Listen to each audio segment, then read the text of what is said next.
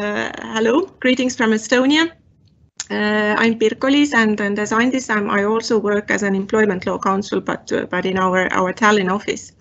I will kick off this webinar with some insight into how legal regulation and remedies work in Estonia regarding mobbing-free work environment. So let's start with a short look at what the legal framework is.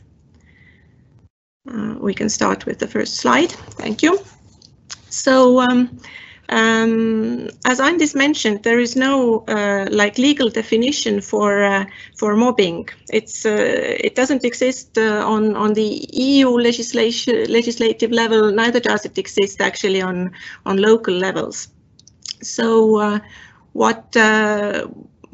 from where then we can find what is mobbing and what the employers have to do, or what the employees can do, and what remedies they have, then we have to look at various laws that gives us actually bits and pieces, and when we put these together, we get the legislative background and framework of the obligations related to ensuring a mobbing-free work environment. The first and foremost legal act that regulates mobbing is Occupational Health and Safety Act. It's largely due to the fact that mobbing is recognized under this law as a psychosocial risk factor present at the workplace.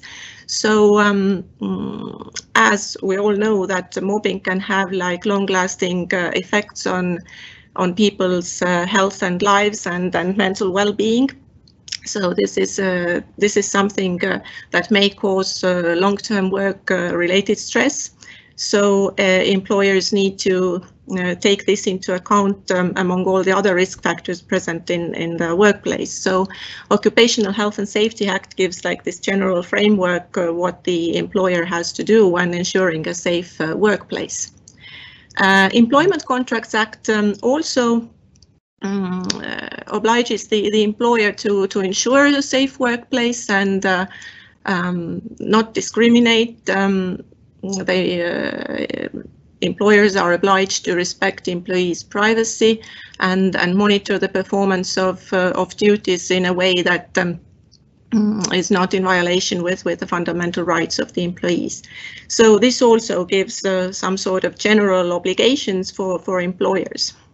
How to create a safe working place.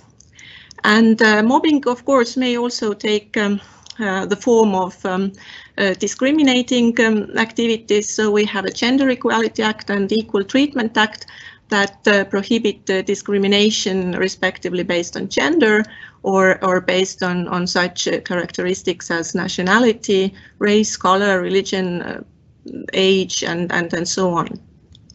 So this is basically the legal framework that we can use when we talk about employers' obligation with regard to ensure a mobbing-free work environment. So let's move on to the next slide and have a brief look at what these employers' obligations entail. So ensuring a safe and healthy workplace means going through all these usual processes that the employer has to go through when ensuring that the workplace is a good place to work, basically. I'm sure you all know that there is the obligation to do a risk assessment, prepare an action plan based on the risks identified, take some measures how to mitigate the risks and so on. And quite often during the risk assessment period, these psychosocial risk factors are forgotten about, are taken rather lightly. But I want to stress that it's very important that these issues are taken into account, because when it happens that there is a mobbing case in your workplace, then it's very important that you have had a risk assessment of something like this happening. You have put a strategy in place how to react when something like this happens and how you actually prevent. So on this slide, as you can see, we are talking about preventive measures, and most of the measures that the law sets forth are preventive measures. So this risk assessment and action plan based on it will give you basically tools on how to prevent mobbing happening in your workplace in the first place. It has been also found that if the employers have good codes of conduct in place and have trained their employees on mobbing related issues, then the mobbing doesn't happen so often and so on. And it's also important that once you have everything like that in place, the risk assessment, action plan, and so on, you carry out systematic internal audits of whether your system actually works. Of course, you need to ensure that the workplace is free from discrimination, that there is no sexual harassment or gender-based harassment in the work environment, and then that it doesn't also happen on these other characteristics like age, nationality, race, and so on. And when you envisage kind of measures how to monitor whether your employees are performing their duties or not, then all these measures have to be structured in a way that they are not interfering with employees' dignity or private life, or they cannot be too evasive. For example, you have to follow the principles set out in the GDPR that you cannot collect excessive data or request the employees to provide excessive data about their private life, or and even use that data not for the purpose but for some I don't know some making judgments or whatever that could create a discriminative or hostile workplace. And you cannot monitor performance in a way that you put constant control over employees, or you do it in a manner that the employees always feel like they are monitored and cannot feel free, for example. So all these are kind of preventive measures that help employers to create a nice workplace and keep it like that. But let's have a look at the next slide. Here we have some reactive measures when already something has happened. So Agnieszka and Tatjana will look at the recommendations how to act in a more detailed way, but these are the items that in Estonian court practice and legal practice have proved to be useful. It's always the primary thing is that don't kind of ignore any complaints regarding mobbing, start immediately investigating, and the best way would be to engage outside consultants who are impartial and neutral, and always remember that there are two sides, so you have to talk to both sides, and you have to collect evidence. There is a shared burden of proof, so you have to be ready to prove also that you have done everything to prevent mobbing from happening. There might be a need to reorganize work and take also disciplinary measures towards those who have been engaged in mobbing. But when you do so, be mindful that you need to have good evidence and grounds to take these disciplinary measures. So you really have to investigate and see that you are not firing somebody over false accusations, for example. And it's important to reassess all the risk factors present in the workplace related to this mobbing, and maybe retrain employees and arrange also for some psychological help. So on the next slide, we can have a look also that the employees also have to cooperate, and it's not only the employer who has the obligation. So employees basically need to refrain from such acts that influence other employees and prevent them from performing their duties. And also under the Occupational Health and Safety Act, there are obligations on employees that they have to cooperate in creating a safe environment. So it's not only the employer who has these obligations. So and of course, if the employees do not follow these obligations, these are copied here from the law, then they may be held liable for breach of their duties.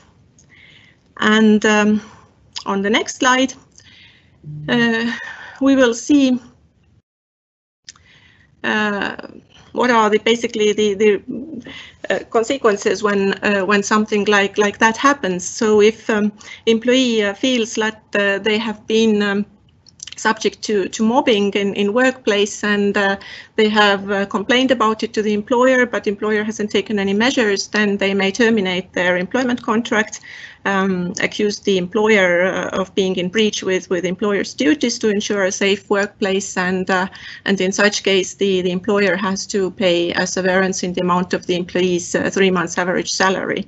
And basically, to get rid of this, or if the employer is quite sure that they haven't done anything wrong, then the employer has to challenge the termination in court, and this is how most of these mobbing cases actually reach the court. And possible claims that the employees can have, in addition, they can also request that the damaging behavior is stopped, and they can also request damages. They can turn to Employment Disputes Committee or civil court. And employees can also, but also employers, but they do it less often. Employees can also turn to the Commissioner for Equal Opportunities. They can get counseling, but also receive a legal opinion on the situation and recommendations how to solve it. But the Commissioner doesn't have any official investigation powers, or they cannot impose penalties or damages. So this opinion they give can be used in a dispute as a good argument. It's not considered as evidence that mobbing has happened. The court would decide on that, but it gives a supportive argument for the employee. The Employment Inspectorate basically can also supervise whether the companies have in place this risk assessment that would also include these psychosocial risk factors and so on. But as far as I understand from publicly available information, there haven't been any cases where Employment Inspectorate has actually sanctioned anybody for failing to include these in their risk assessment. So on the next slide, I have added some links to additional reading. Most of these are in Estonian and published by Estonian authorities, but there is also in the European level an e-guide on managing stress and psychosocial risks that is available in English and somehow also in Lithuanian.